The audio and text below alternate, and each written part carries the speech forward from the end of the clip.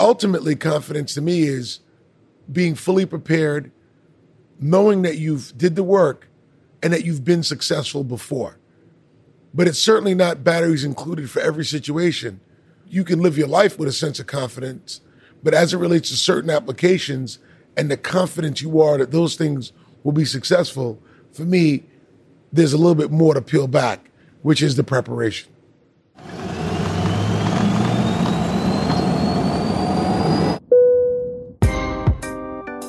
Welcome back to Airplane Mode. This is your host, Clay Skipper.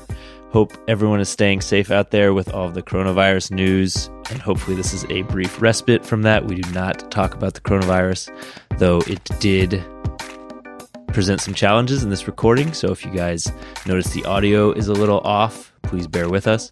Today's guest is Steve Stoute. Steve is probably best known as a record and advertising executive.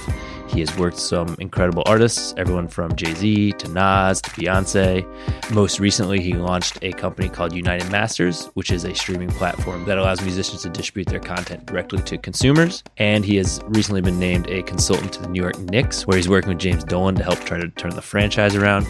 2 New York Knicks incidents that are referenced in here to give you guys some context. One is an incident with Spike Lee, a longtime and legendary New York Knicks fan who recently went to the stadium and was not allowed to use the entrance he had previously been allowed to use for 2 decades or so. So that created a little bit of a PR crisis, which we talked to Steve about. And in talking to him about it, we referenced an incident with Charles Oakley, a former NBA player, former New York Knick, who was once ejected from the stadium and let out in handcuffs. What did I want to talk to Steve about? I was curious to ask Steve because he is a very successful brand consultant, a very confident guy, and someone who's worked with very high-achieving, very successful people. I wanted to ask him how he got his confidence and if there was a common thread among all those people he's worked with that allowed them to be confident and have the success they have had. And we talked about that. He said it all came down to work ethic. It comes down to showing up, doing what you say you're going to do, working hard, because that allows you to then know that you're prepared and believe in your own intuition. He tells a great story about helping to produce Nas' second album, going to see the legendary producer Q-Tip, who told him that he shouldn't do something that he wanted to do with Nas' album. He trusted his gut because he had done the work to trust it, and he went ahead and it turned out to be a good decision. He talks about Kobe Bryant, what he learned from Kobe, and what he learned specifically about confidence from Kobe. And he tells a great story at the end of the episode about eating tacos with Draymond Green, Jack Dorsey, and Draymond Green's mom, who cooked the tacos. So stick around for that. Steve's a great storyteller on top of offering a lot of great lessons on confidence. So I hope you guys enjoy this episode. And without further ado, here's my conversation with Steve Stoute. Steve Stoute, welcome to Airplane Mode. Thank you for coming on. Thank you for having me. I'm glad we were able to make this work. I was really looking forward to having this discussion. Usually in the intro, I describe what people do, but I think your bio is a little bit difficult to sum up, so I'm curious how you would describe what you do or what your job is. Ultimately, my job, I believe, is to create value. And, in any circumstance that I'm in, or anything that I take on, creating value and helping change people's lives as a result is part of the remit. So I never look at what industry I'm in, whether it be advertising or music or technology, whatever it may be, having a clear understanding of that I have to create value, and that's my ultimate goal, is something that I use as a North Star. Have you always sort of had that vision as the thing driving you? Like when you were growing up, what did you think you'd want to be? I mean, I went through the normal vacillate between, am I going to be an athlete? Am I going to be a kind of entrepreneur? I'm going to be what kind of businesses I'm going to own. Part of it is dreams. Part of it is not knowing that you're not a good athlete because no one tells you. Yeah. But as I started to get into my formative years, I started to get an understanding that I had a tireless work ethic and that was something that was special.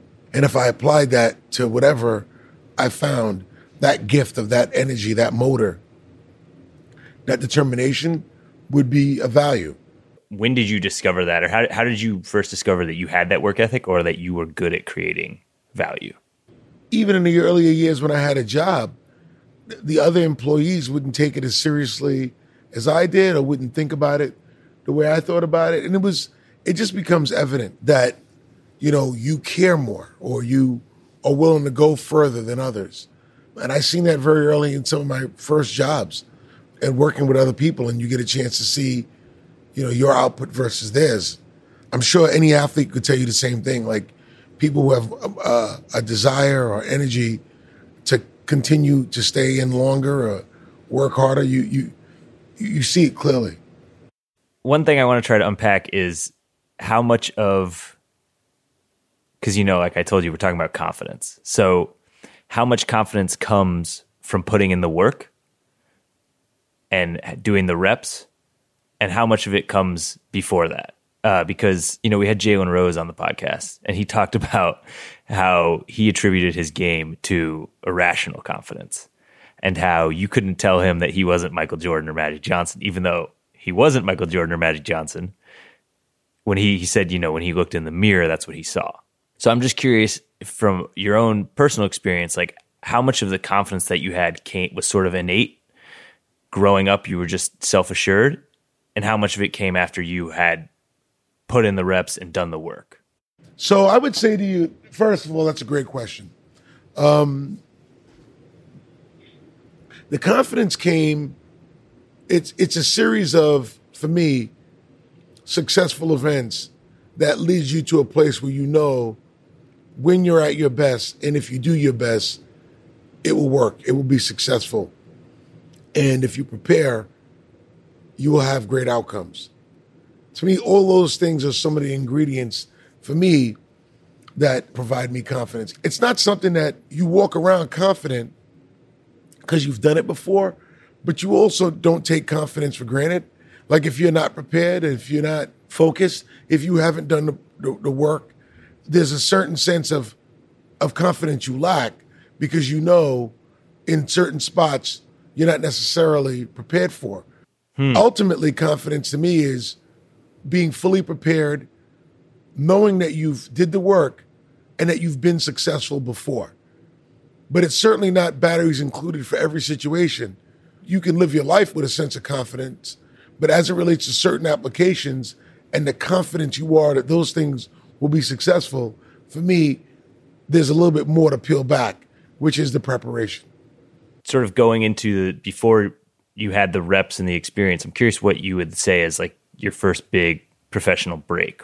My first big professional break was when I met Nas and I was the executive producer of his second album, and we made the lead single, I Rule the World. I knew in the music business I could make a difference. Why? What about that crystallized that realization for you? It's a good question, but it was a hit. Yeah. I mean, let's just start with that, man. Also coming off a pretty unbelievable first album. That's hard to follow up. Well, you know what the funny... Yeah, but you know what? The word sophomore jinx is a real word for a reason. And when we made the song, I would play it for guys. I specifically played it for Q-Tip, who was a producer on the first album, who did not produce on the second album. Now, why he didn't produce on the second album, I really can't recall right now. I'm sure we wanted to work with him. He's one of the greatest.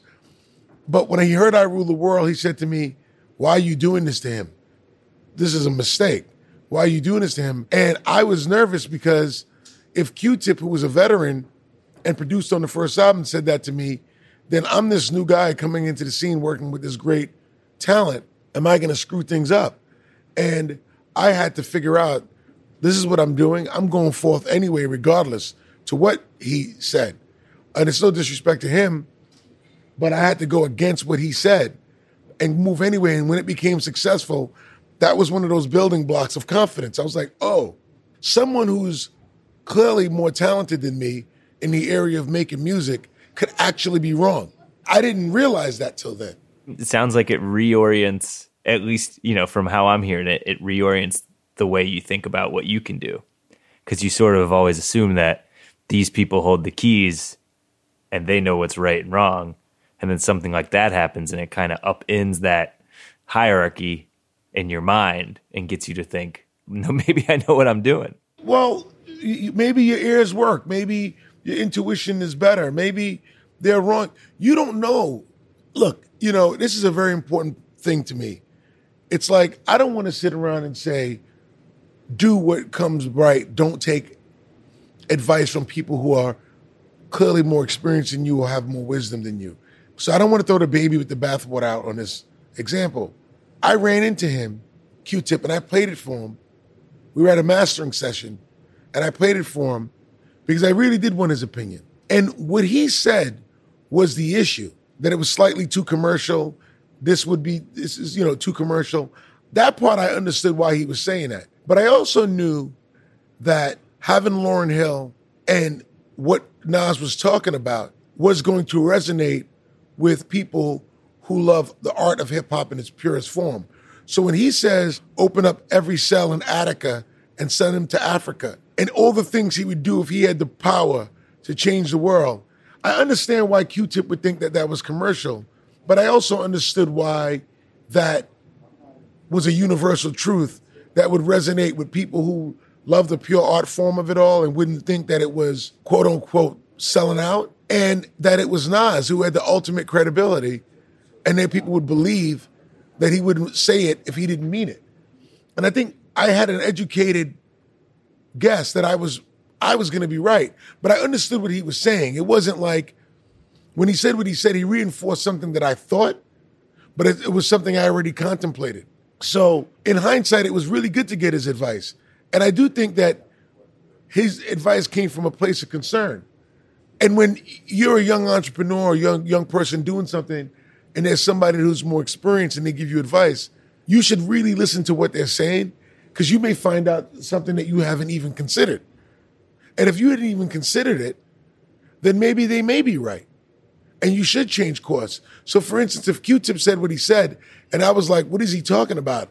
I don't think any of this could be misconstrued as too popular and, too mainstream for the purists. If I never even considered that, then he may have been right. But I did consider it and knew that I was making an educated guess with other factors that I felt would cover that off. So it's important to get the wisdom, because they may say something you didn't know. In that case, he said something I already knew. That makes me curious what the best advice you got as a young entrepreneur was, or the best piece of wisdom you took coming up. The best advice I got as a young entrepreneur, it was from Jimmy Iovine. He said, don't look for love in all the wrong places. And I take that statement with me to this day, because a lot of times you already have this preconceived notion of what you believe you love or what will love you. And you start going in places that you shouldn't be looking for that love or expecting that love. And being conscious of actually looking for love in the wrong places was something I never even considered. The emotion of love or the passion for something, I never associated with wrong places. And you realize over life as an entrepreneur or even in relationships, you try to force it because you want it to happen. And you end up looking for love in places where the love isn't there. And that love could be a return on your investment, a return on your time, or just the sort of reciprocity of a loving relationship. How do you identify if it's the wrong place? Is it a feeling? Is it like how does that go down? Man, obviously love is an emotion, bro. So it's like one of those things where you just, it's a feeling. It's like, you're going down this thing. You're nervous about it because you're not sure if the love is going to come back, and you shouldn't be questioning it. When you start questioning it, it's probably not the right thing, but that's just a feeling. Or when you really deep down inside are questioning, I'm not talking about the anxiety of failure. I'm not talking about the anxiousness of wanting it to work really bad. I'm talking about when you get the feeling that it's not right, but you keep going anyway. It sounds to me like you're a guy who's always been pretty in touch with his intuition. Who, Jimmy? No, you. Steve Stoute. Oh, yeah. Oh, yeah, I'm in touch with my intuition. I focus on it. I definitely focus on it. I mean, when you have clear mind and clear thought, you could certainly know that your intuition is your best protector. I want to talk to you about projecting confidence, because I want to talk to you about your new job as a consultant for the Knicks. Is that the correct title? Special consultant to Jim Dolan. You've been in that for a month about? Very spirited month, yeah. So I'm a lifelong Knicks fan, and I don't think it's unfair to say that the Knicks have been struggling in recent years. And obviously, part of what your job is I would imagine, as part of the just overall organization, is to inject some confidence into the organization in a way, right? And convince players that this is a franchise that is a winning franchise or can be a winning franchise again, as a storied franchise. I'm curious how you think about that. Like, how do you even go about beginning to package, it's the same with a business, I would imagine.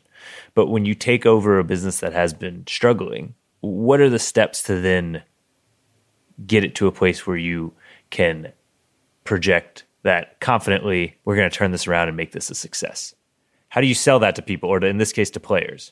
Well, look, player operations and the players are not necessarily the current players on the team is not my area of focus. My area of focus is that whether it be fans, free agents, just the perception of fans and the basketball community at large have a different, much more favorable relationship with the Knicks and our efforts and what we're trying to get done. And with that, there is the application of trying to get people to be confident that we have a clear narrative and a mission and that we will get there. And they have confidence in us that we will get it done. Our job and our mission is to deploy a certain level of confidence so that we get the best and the brightest stars to come there, that our fan experience is better than anyone else, and that we serve this iconic franchise in a best-of-class manner. And I'm looking forward to doing it with those guys. But yes, it's a lot of work to do. It's definitely an uphill battle. And, winning cures all. But, outside of winning, we still have to let everybody know that our intentions are to win and to ultimately dominate. That's the goal. May I ask you about the recent incident with Spike?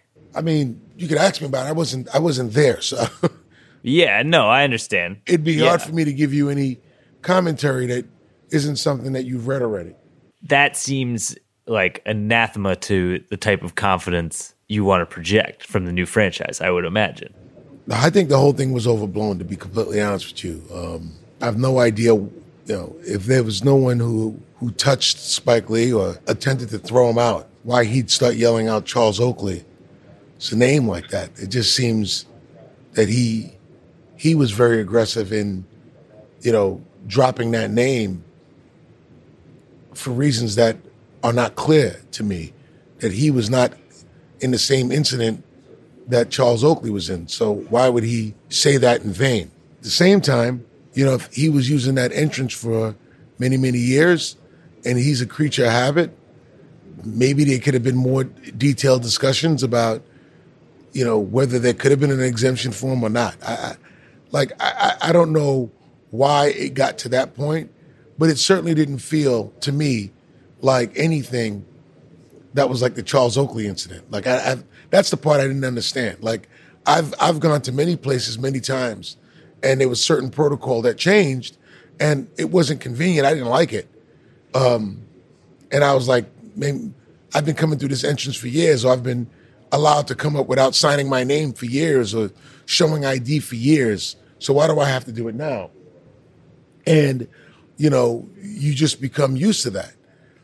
But it's when somebody decides they want to enforce the rule and it applies to you as well, the first thing you don't go is like, this is racism or this is that. You don't, why? It's like, why is it Charles Oakley? I just think that made the thing really, really extreme. And that's probably my only comment on it, that it was overblown, that I could see how he felt like, I've been doing this, why am I being treated different this time? If they let me do this all the time, why is it stopping now? That's a very normal question, especially for a VIP and somebody who's been that supportive and has gotten treated that way by the organization. And I'm sure in most rooms he goes into side and back doors. He's Spike Lee. He's a legend. I understand that. I've gotten treated that same way in many places as well, with a certain differentiation because of my accomplishments or for the safety of just crowd control, bringing you through a separate entrance. So when it's removed, there's an inconvenience. But again, I don't think it goes to the point of creating or saying something and using somebody who really went through something that was clearly much more intense, much more physical, and then like screaming that out immediately. That's when the thing gets overblown. Yeah. Have you spoken to Spike? I haven't spoken to him about it, and I'm sure he felt like he was justified. That's what I'm saying. I wasn't there, so it's hard for me to determine any nuance. There's always family feuds, but no one wins when the family feuds. You know what? Spike Lee, he said clearly when they asked him on First Take, would he go to Brooklyn? Why didn't he go to Brooklyn? And he said, why would I ever do that? And I'm sure that's how New York Knicks fans feel. I mean, they're loyal fans, and Spike is, the loyalist. And he's disappointed, and I've been disappointed with family before. We make up, and we move on because there's nothing but love. And I think that's what this is. Yeah, I think that's a fair response. And, I think, I obviously can't speak to why Spike paired it with the Charles Oakley incident. I think as an outsider, just as a Knicks fan, I think it can be disheartening when you have like a string of those incidents. But I think going back to what you said earlier, winning can sort of cure a lot of ills. So I hope you can get us some wins. Well, I'm gonna try my best. I mean, that's, I'm a part of a team. So hopefully as an organization, as a team of great leaders and experienced leaders, that we pull it together and go on a run. The other thing that I thought was important, when you speak about confidence, is I want to talk about United Masters and this whole idea of the independent artist today getting a chance to be able to compete at the highest levels in the music business without going to a record company. Well, why don't you explain real quick what United Masters is, just so the listeners know? Yeah, United Masters is a music distribution platform, a digital music distribution platform that allows an artist to go, if you have a song, if you have any piece of a composition, we can get it, from your phone to Apple, Spotify, TikTok, YouTube, any music store, Tidal, Amazon in a day. And it takes 37 seconds actually to upload that content to our systems. And you get to you own the rights. We take 10%, you get your 90%, and you own the rights in perpetuity. There's a lot of young artists who now see us as a viable option rather than going to a record company and giving away those rights for money early in their career. And usually you find out, you speak to artists later in their career, and they say signing that record deal was the worst thing they've ever done. And we want to be able to eradicate that by building United Masters as simply a mobile-first record company in your pocket. The industry now has the confidence to know that they don't need a record company to be successful. That was something that artists were not confident about. Independence always looked like 7 guys in a van sleeping on couches. It never looked like the financial success of owning something.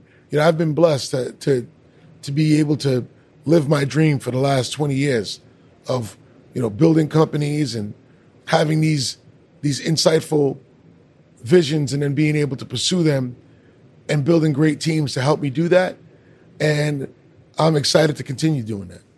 I wanted to ask you about that because it seems to me like you've woven together a pretty incredible network, both on the macro scale in terms of businesses you have, but also just the micro scale of people you know.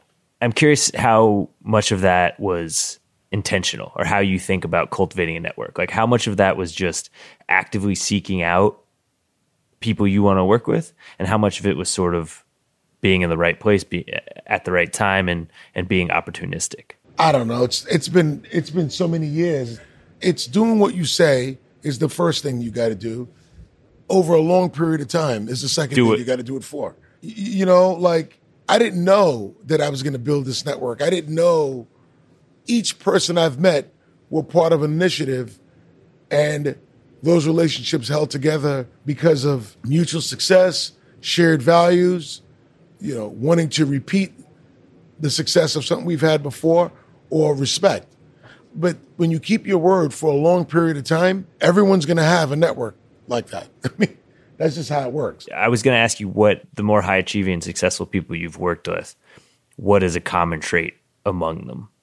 But it sounds like work ethic. It's easy. It's work easy. ethic and keeping your word. It's easy. It's work ethic. I can tell you that Beyonce and LeBron James and Jimmy Iovine, I've watched those guys, the late Kobe Bryant, their work ethic is outrageous.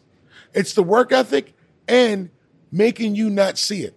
It's like they work really, really hard, but then when they show up, you don't feel like you could tell how hard they worked in their performance, but they don't bore you or bear on you like they're working hard. Like they do, like they're never breathing heavy. I don't know how to explain it. It's like they make it look good, but they work. There's some people that work really hard and they look or feel disheveled because of all the hard work they just put in. They never look like that. They look clean.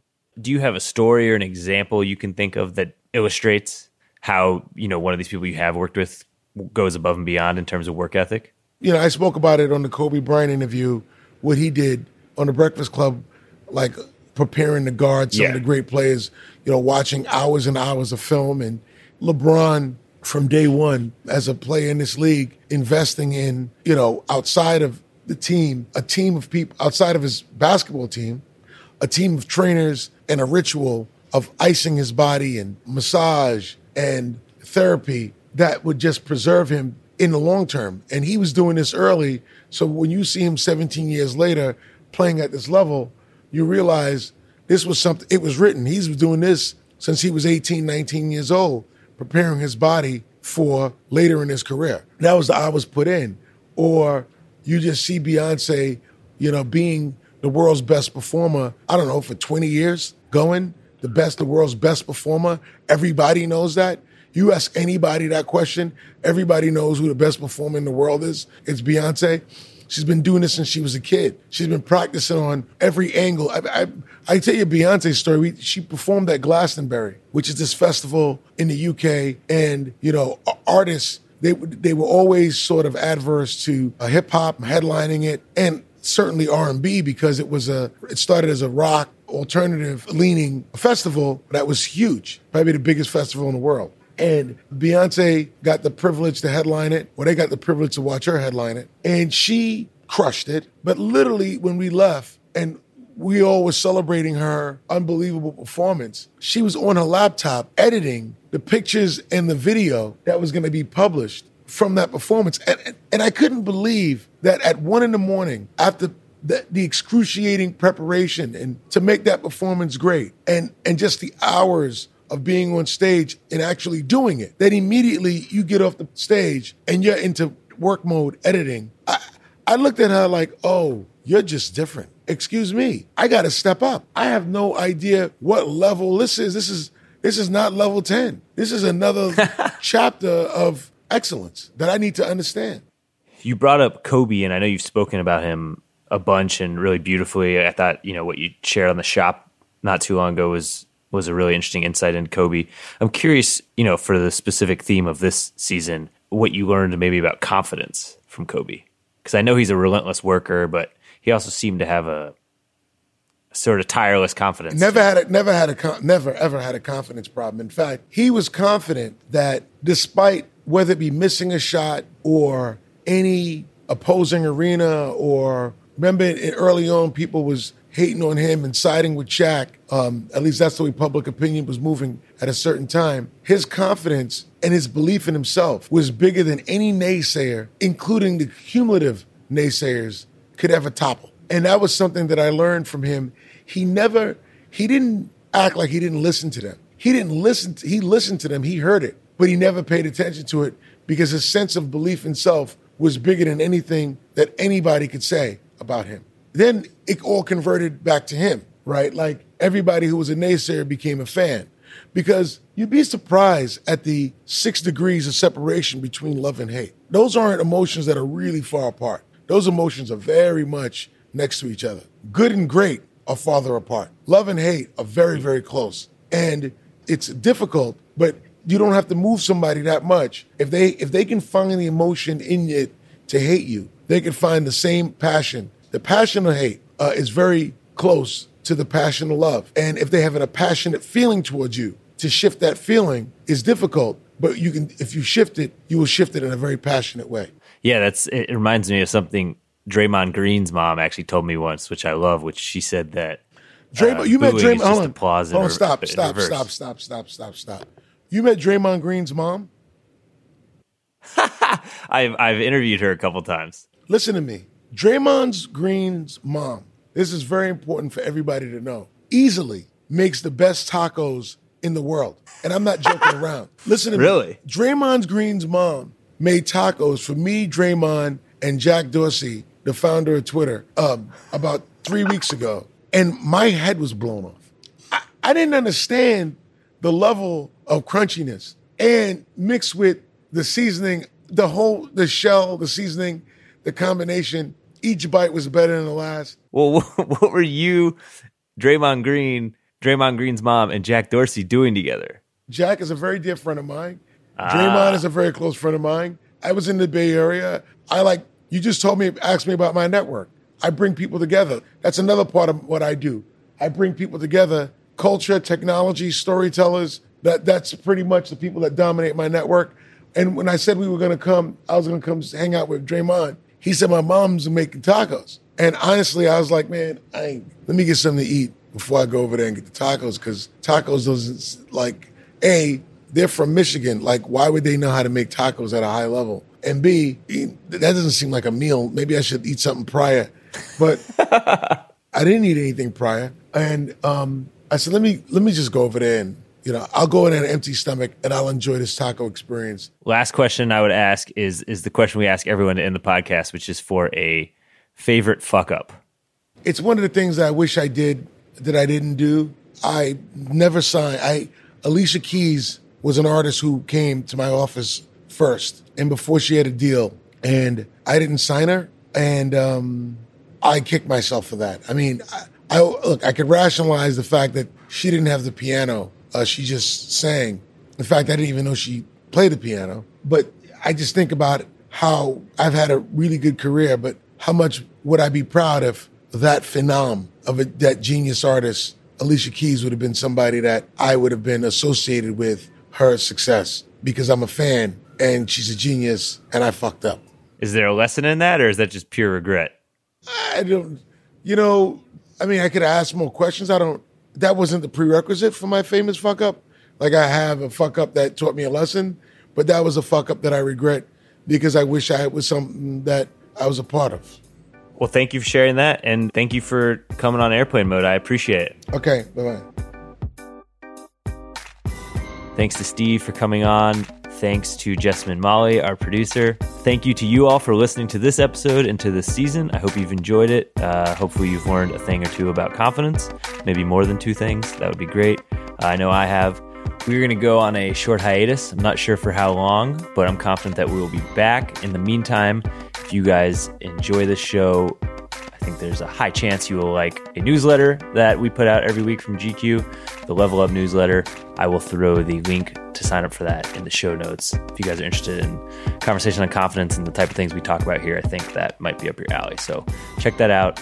And in the meantime, happy to hear from any of you. Reach out, Clay_Skipper at GQ.com. We'll talk to you when we come back for season 3. Until then, be well, and thanks for listening.